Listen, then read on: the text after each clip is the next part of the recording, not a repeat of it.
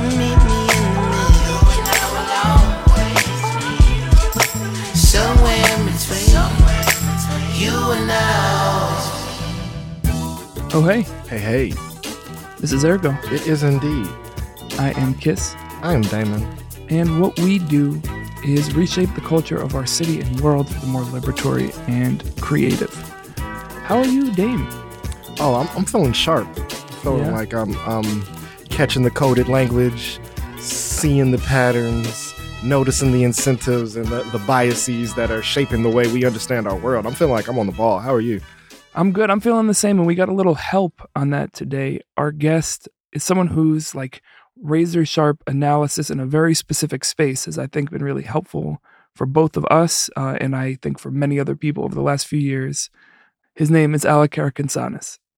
Alec has really been doing great work in unpacking propaganda, media and journalism practices, and naming the harms of state violence, caging detention, punishment, and policing. As someone who's focused on the issues that he's covered for many, many years, it still is really helpful and eye-opening just to see how deeply entrenched our information spaces are in protecting the status quo, particularly around colonial state violence. Yeah, we had a little bit of a limited time with him, so we didn't actually do the defining of what propaganda is. Maybe that'll be useful up top. Dame, should we work on like a working definition a little bit? Yeah, propaganda as an information intended to shape opinion and inspire a certain form of action. Take out that prefix, throw a cop in there. So information that is intended to skew opinion towards the interest of policing and incarceration, to protect police and entrenched spaces from any type of accountability. And I think a limit of the bounds of what is acceptable to name. So in addition to bias framings, leaving certain things out or omitting really important truths and histories or impacts that leave folks honestly ignorant and passive to the role that police play in our society, if not actively supportive. I think that definition will work. All right. Yeah. That was off the fly. That was smooth. I put you on the spot there. You can see all of Alex's work breaking down the ways that propaganda shapes our journalism, especially at big corporate media outlets, on his Twitter, @EqualityAlec. He's also the founder and executive director of Civil Rights Corps. Before that, he was a civil rights lawyer and public defender in D.C., a federal public defender in Alabama, and co-founder of the nonprofit organization Equal Justice Under Law. As always, you can follow us at Ergo Radio. Subscribe, comment, review the show wherever you get your pods. And I think with that, let's get into it with Alec Karakatsanis. Let's get it. All right, y'all, we are so excited to be back on the line with someone whose brilliance we've been observing from afar and are so excited to get to learn more about. Alec Karakatsanis is here. Bruh. Yeah.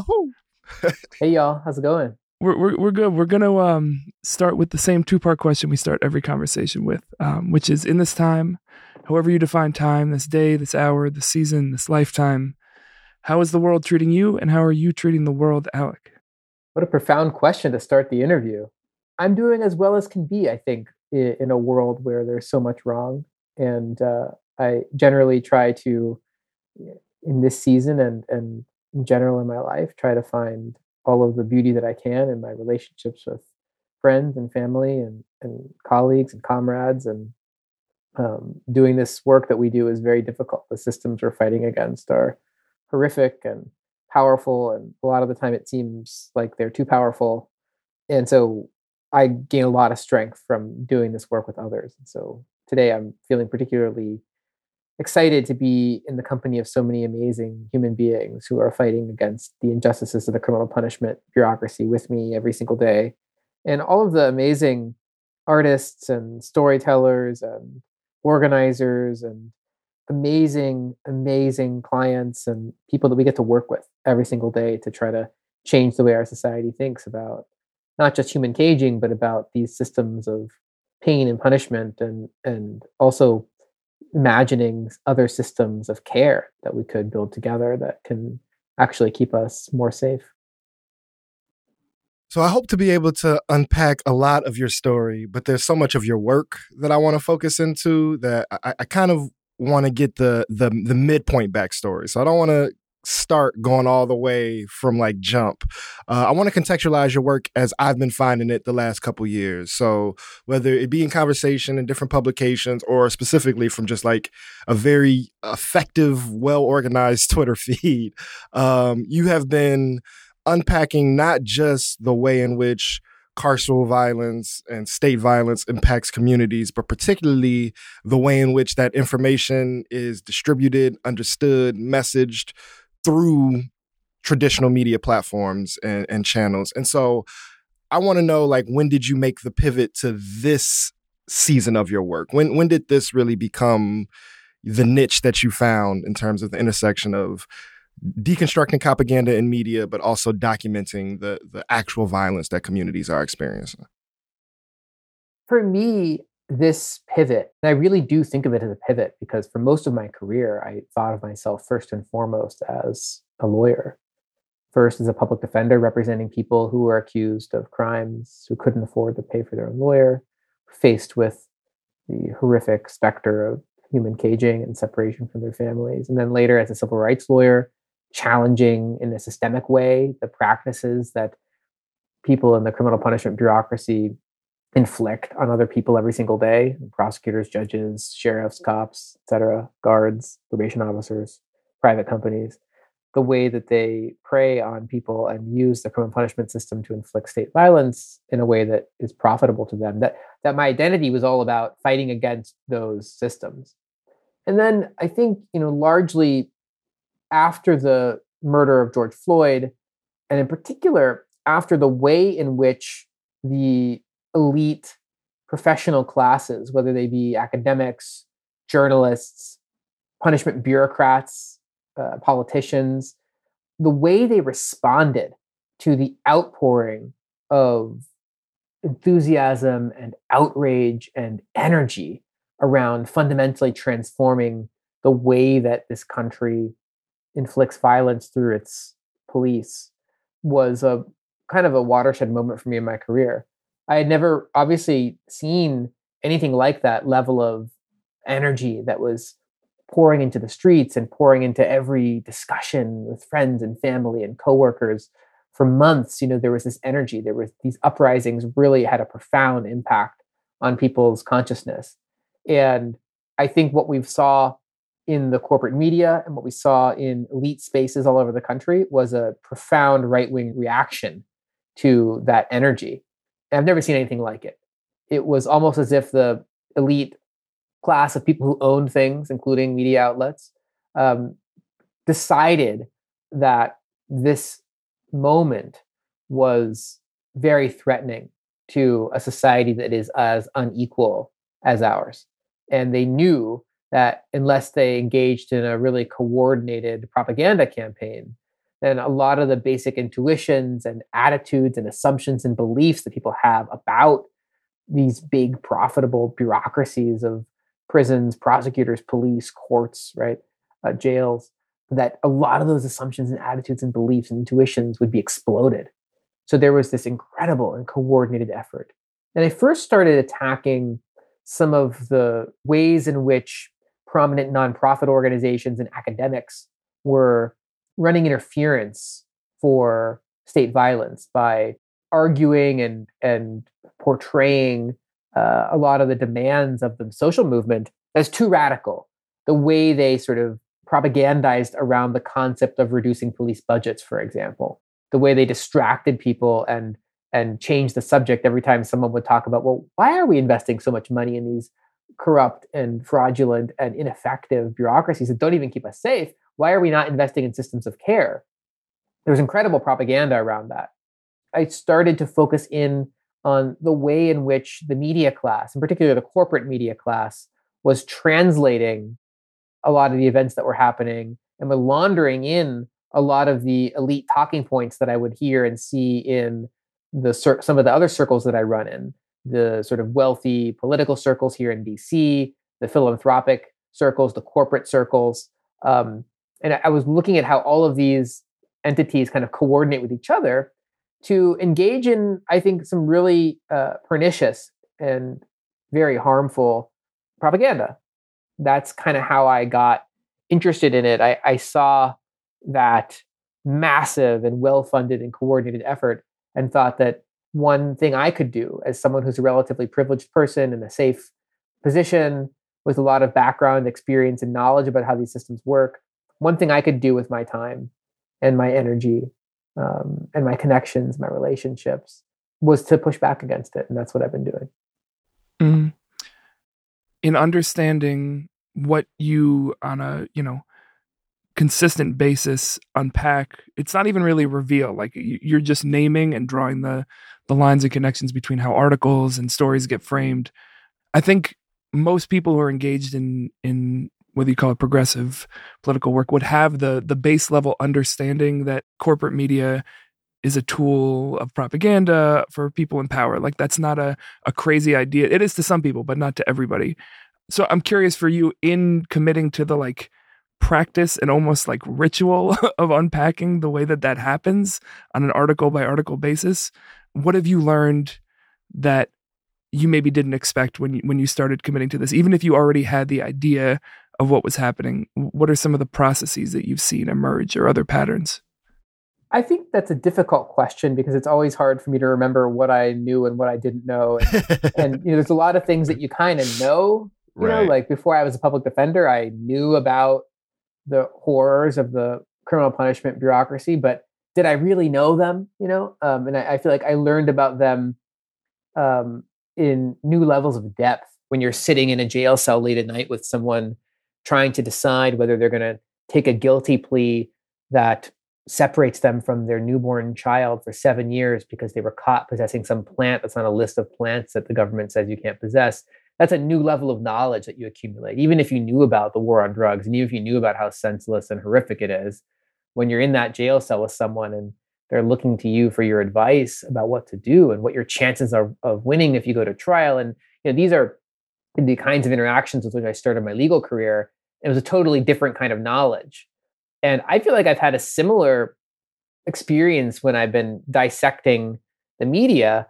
I obviously knew about the role that the corporate media plays in manufacturing consent in our society, in distracting people from what really matters, in deciding which things count as news and which things are to be ignored at all costs, right? So violence committed by powerful people is ignored routinely by the media, including violence that the US and US corporations commit all across the globe. And many things are stressed every single night on the evening news, and most prominently crime committed by poor people. And I understood those things at an intellectual level. But what I think I learned is just how deep and insidious the sort of cultural and structural and economic incentives are for people in media to perpetuate this sort of system. There's a sort of culture of journalism, and there's an economics of journalism that combine to, in really subtle ways, often determine what gets covered, and not just what gets covered, but how it gets covered in terms of who is quoted in the articles and whose voice is ignored and who is lifted up as an expert and whose experience is not treated as expert in any way. And I got to appreciate a lot of the nuance there, and to think really strategically and carefully about what are the core causes of this, and which of those causes can we intervene in. So, for example, I'm not really well positioned to intervene in some of the profound economic realities of the journalism profession, in terms of the divestment from local news, in terms of the algorithms on TikTok, Facebook, YouTube, Twitter, Instagram that kind of determine the way a lot of media think about monetization of their content. But I am potentially in an important position to influence what I would think of as more like political education of journalists, and getting a lot of well-intentioned, potentially, but less critically minded journalists to think about what are they doing and why, and who benefits from what they're doing and why, and how do some of the practices and habits and cultural norms that they participate in lead to and contribute to and normalize and rationalize horrific state violence.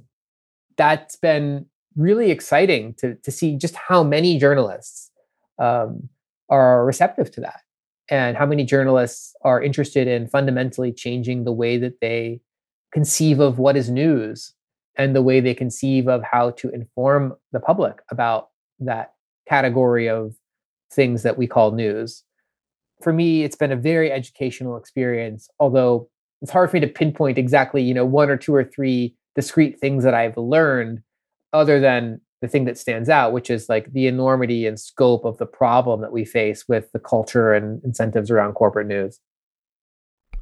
I'm so passionate about the space where your works lies for many reasons. So I want to get to this dynamic of state violence and the propaganda wing that supports and amplifies it is really complex, because it's unclear how much of it is just like pragmatic laziness of, you have to fill a story every day, and there's this whole agency that is collecting information about poor communities looking to propagate it to affirm their position, right? So there's just like I need a story, and the cops are kind of the go-to to figure out what happened in something salacious today.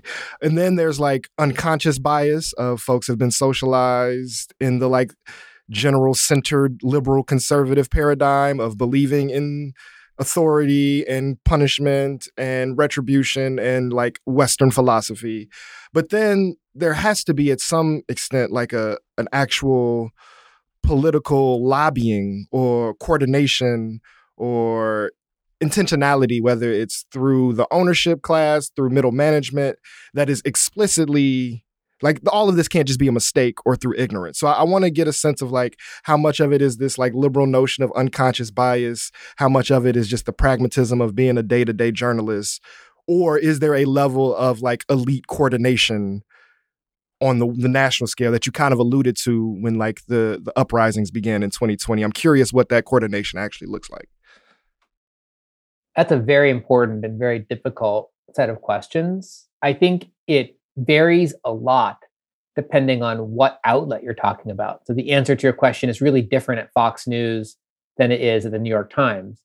And it's really different even at CNN than the New York Times or NBC News. It's really different across different media. So local TV news has a whole different set of cultural incentives and personalities and sort of political orientations than national long-form print journalism. So the same things that shape the New Yorker's coverage of safety issues are maybe not quite the same as, a local news outlet in Pittsburgh that does nightly news broadcasts on TV. So I don't want to give an answer for the whole profession, but what I will say is in every one of those areas that I've examined, there are a wide range of causes of the problem. I think there are, in every place I've met, people who are deeply ideologically committed to preserving the status quo inequalities in our society. They are huge fans of, and I don't think they would use these words, these are my words, but they're huge fans of, capitalism, of colonialism, of that would inequalities. Be a funny just like icebreaker. Hey, I'm Daniel. I'm a huge fan. First time listener, long time listener, first time caller to capitalism, Absolutely. Like, I don't even think a lot of these people, it's clear to me from my conversations with them, people who cover like Latin America for the major outlets, who have really no clue of the role that the US played in destroying Latin American democracies and propaganda campaigns there, in military and intelligence campaigns there, really no clue of that history. So I hesitate to say they're like huge supporters of colonialism when they don't even really know a lot about what's happened, but they certainly are very committed to the way that the world looks now. And those people, you have to take a different, one of the best examples of that is a reporter at the New York Times, in Herman Lopez, who does a lot of their writing on policing. I mean, he's a total hack in terms of his intellectual output. I mean, it's farcical, and it's really amazing that he's hired by a reputable outlet, but he's deeply ideologically committed to the police. His reporting is incredibly biased toward the police. And he is open about that. Like when I've talked to him, it's not something he's trying to hide. He's, not concerned about the fact that he only quotes pro-police experts in many of his stories and only introduces audiences to a certain viewpoint. Another person like that is Thomas Fuller, who is the New York Times San Francisco bureau chief, just making absolutely no effort to hide the deep contempt that he has for the poor and his deep faith in systems of human caging, et cetera. Those are, I think, in the minority in a lot of the more what I would call neoliberal corporate outlets.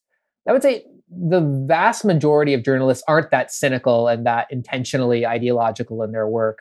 They're much more creatures of the sort of incentive-based structures that they work within and creatures of sort of a lack of leftist political thought in the United States more generally. It's not just limited to journalists. I mean, these same problems pervade much of American society. People don't have a critical perspective on these systems or on the way that the powerful control our society.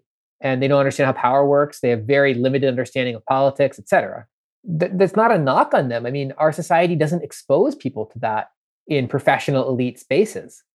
And so when these people go to all these fancy elite universities, when they get into their professional worlds, they actually don't really have a lot of access to any kind of real political struggle, to a lot of the intellectual history behind those struggles. And so that's actually kind of encouraging because, the majority of journalists that I've interacted with respond very well when you start having deep conversation with them and connecting a lot of these journalists to people that are most directly impacted by these systems, connecting journalists to academic experts who study these systems from a critical perspective.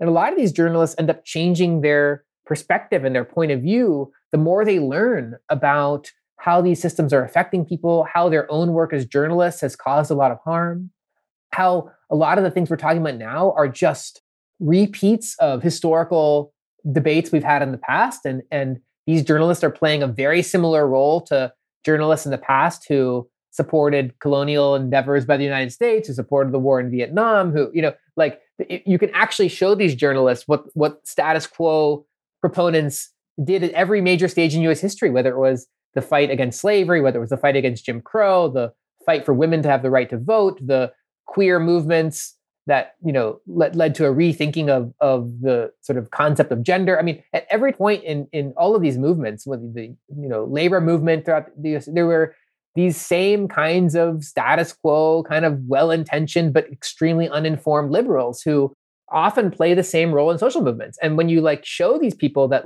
hey, you know what? When Martin Luther King Jr. wrote his letter from a Birmingham jail, and he was talking about the greatest obstacle that he's facing not being the Ku Klux Klan and the reactionary right-wing overt racist, but the white liberal and white moderate. When Malcolm X said the same thing, when you read James Baldwin talking about the same thing, and these are people that these journalists actually have been socialized to revere. And when you show them that these same people are actually talking about the same thing that these journalists are doing, I've had a tremendous success making relationships with journalists, so much so that a lot of my Twitter posts now, most of them, a lot of them come from organizers who are asking me to dissect a particular issue. That's most of them is that, or a huge percentage of them are journalists at these outlets who write me and say, look what my colleague just did. Can you post about this? It'll actually really help us if I can post this on our internal Slack, or if I can, highlight it for them. If you write about it, something I can't really do. There's a lot of interest within these institutions. But let me just say one final thing. I've been rambling, but just like with academia, it's not lost on these people that there's a certain range of opinions and work that they can express in the workplace safely.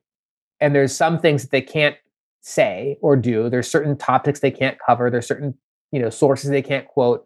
Academics understand there's a certain range of issues that you're much safer getting tenure and getting all the fancy chairships and the expensive grants if you steer clear of certain things. Everybody kind of knows, it doesn't even need to be said to people within the media industry. You kind of know that the more you attack certain powerful and widely held people or views, the more risk you're taking for your career. So a lot of the discipline that happens is not intentional, overt, bad politics, discipline. It's people understand what's good for them and they understand what topics of conversation are out of bounds. Mm. Yeah, it reminds me of something that we had Jared Ball on a few weeks ago. And he brought this framework of sanctioned and unsanctioned narratives, or sanctioned and unsanctioned positions. And I think that this is a great example of how that plays out in, you named like the media and in academia, of like, you don't have to all be in agreement, but there are kind of these boundaries that you have to live within that will make your life easier. And I'm really interested in that dynamic that you just described of conversations with journalists within these spaces, and the kind of like not just openness, but almost like excitement you're describing at being, pushed to think critically in a different way. Was that kind of expected? Was that a surprise to you? What were those early moves from like, I'm naming names on Twitter, to some of the people that you're naming being like, I want to talk and learn? Well, I think it really happens in one of two ways. One is, I'll name names on Twitter and they either write to me or I'll send them my thread and say, I'd love to talk with you about this. Some of them are just very defensive and some of them ignore me, but a third to half of them will respond and want to engage. More so now that I have a bigger platform. There's a lot of snobbery in journalism, not as much snobbery as there is in the law. I'm used to dealing with lawyers. This is light work over here. Exactly. Journalists are more likely to talk to me now that I have a bigger platform, and now that I've established myself as like a serious, good faith, well-intentioned critic. I'm not making personal attacks. Like, I am very aggressive in terms of like, I believe that some of what they're doing is very harmful, and I don't mince words about the harmful effects that I think their work has sometimes, but I'm not engaging in a disrespectful way that critiques them as human beings in unfair ways. I'm expressing the urgency of these issues through appropriately aggressive critique, in my opinion. It's clear to them that I am passionate about what I'm doing, et cetera. The other way that I think is more productive is I'll criticize, some institution like the New York Times, and other journalists from other institutions are less defensive about that, but they're doing a lot of the same things. I'll do a critique about NBC News or something, or Washington Post, and like that critique, someone from another outlet can, like the Atlantic or Axios or the New Yorker, they can see that critique and not feel defensive about their own reporting. Or I'll critique one New York Times reporter and another New York Times reporter can say, that actually makes sense. And like, they don't have the emotional connection to that particular article. And so they're able to actually appreciate and internalize their critique.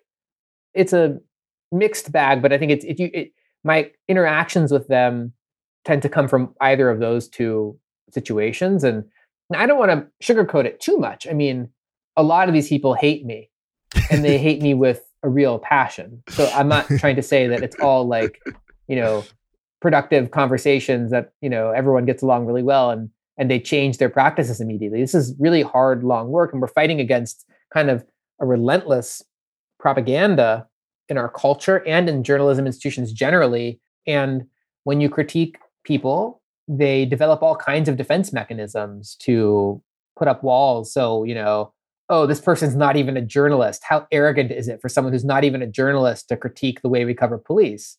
Portraying my Twitter threads as arrogant when I point out certain media practices is a defense mechanism. It's a way of not engaging with the substance of the critique by critiquing the messenger. We all have an instinct to do that, If a journalist started criticizing the kinds of legal arguments I'm making in court, my first instinct might be to be like, wait a second, like this person doesn't know anything about what I'm doing, But like, we owe it to all of the human beings in our society, particularly the most vulnerable people in our society who are the most affected by these violent government corporate systems.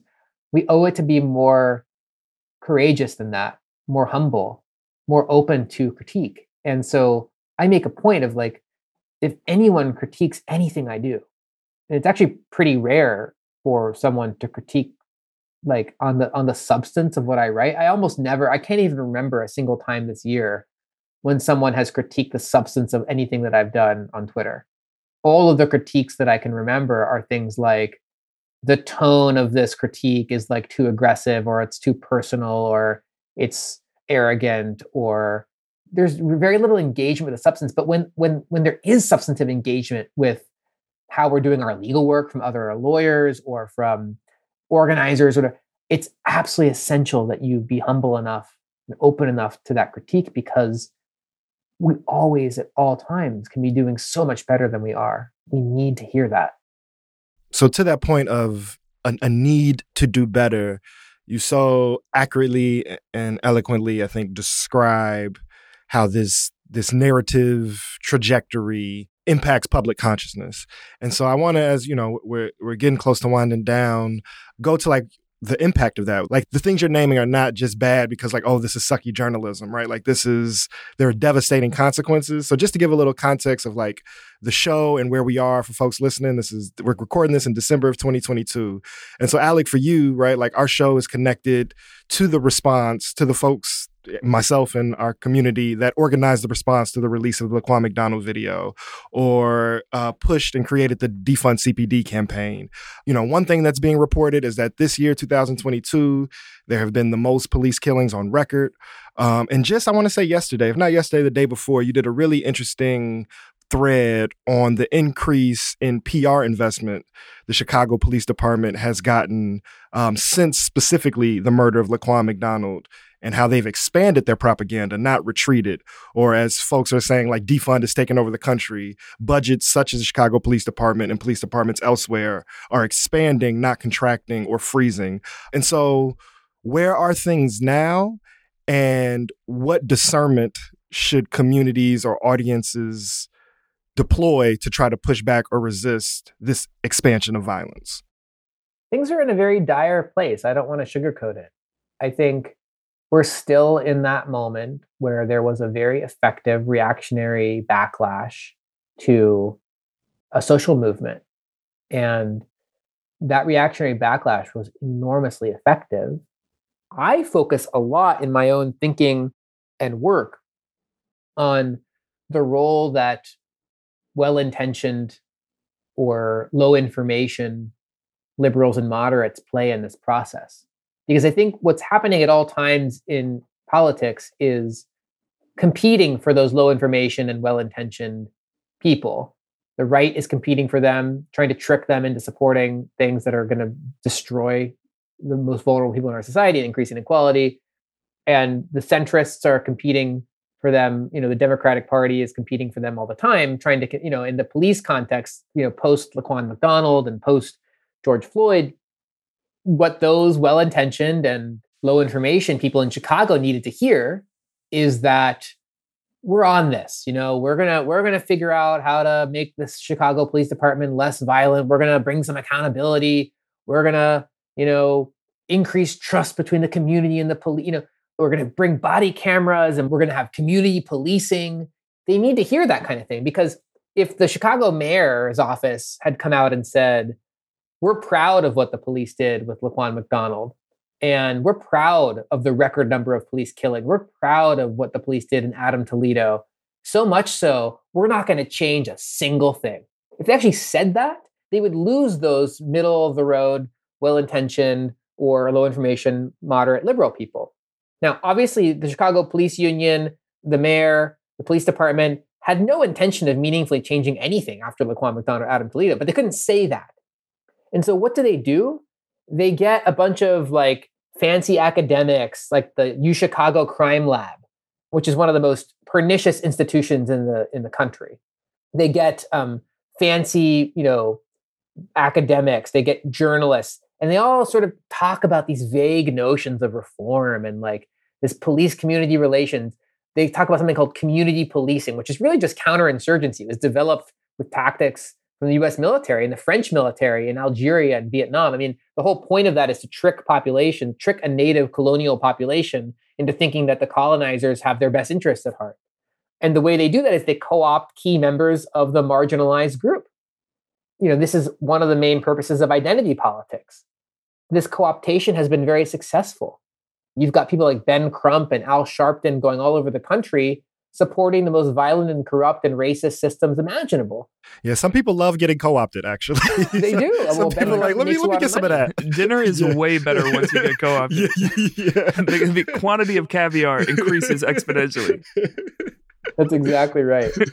I mean, there's no bigger booster of the police, right? And Ben Crump is a hack who's shilling for the for-profit bail industry. Now, he actually tried to stop our misdemeanor bail settlement in Houston, Texas, which is getting 19,000 or so people out of jail every single year just because they can't pay small amounts of cash in minor cases. I mean, the level of cynicism here is incredible. You know, when bail reform was first, moving a few years ago, the bail industry paid for the Southern Christian Leadership Conference, Dr. King's organization, to oppose bail reform on the theory that there were lots of Black-owned bail bond companies, and it was a racial justice issue. So dark. It's very, very dark stuff, but the level of cynicism, people are capable of anything, And so what I want to focus on is like, how do we do widespread mass political education of persuadable people?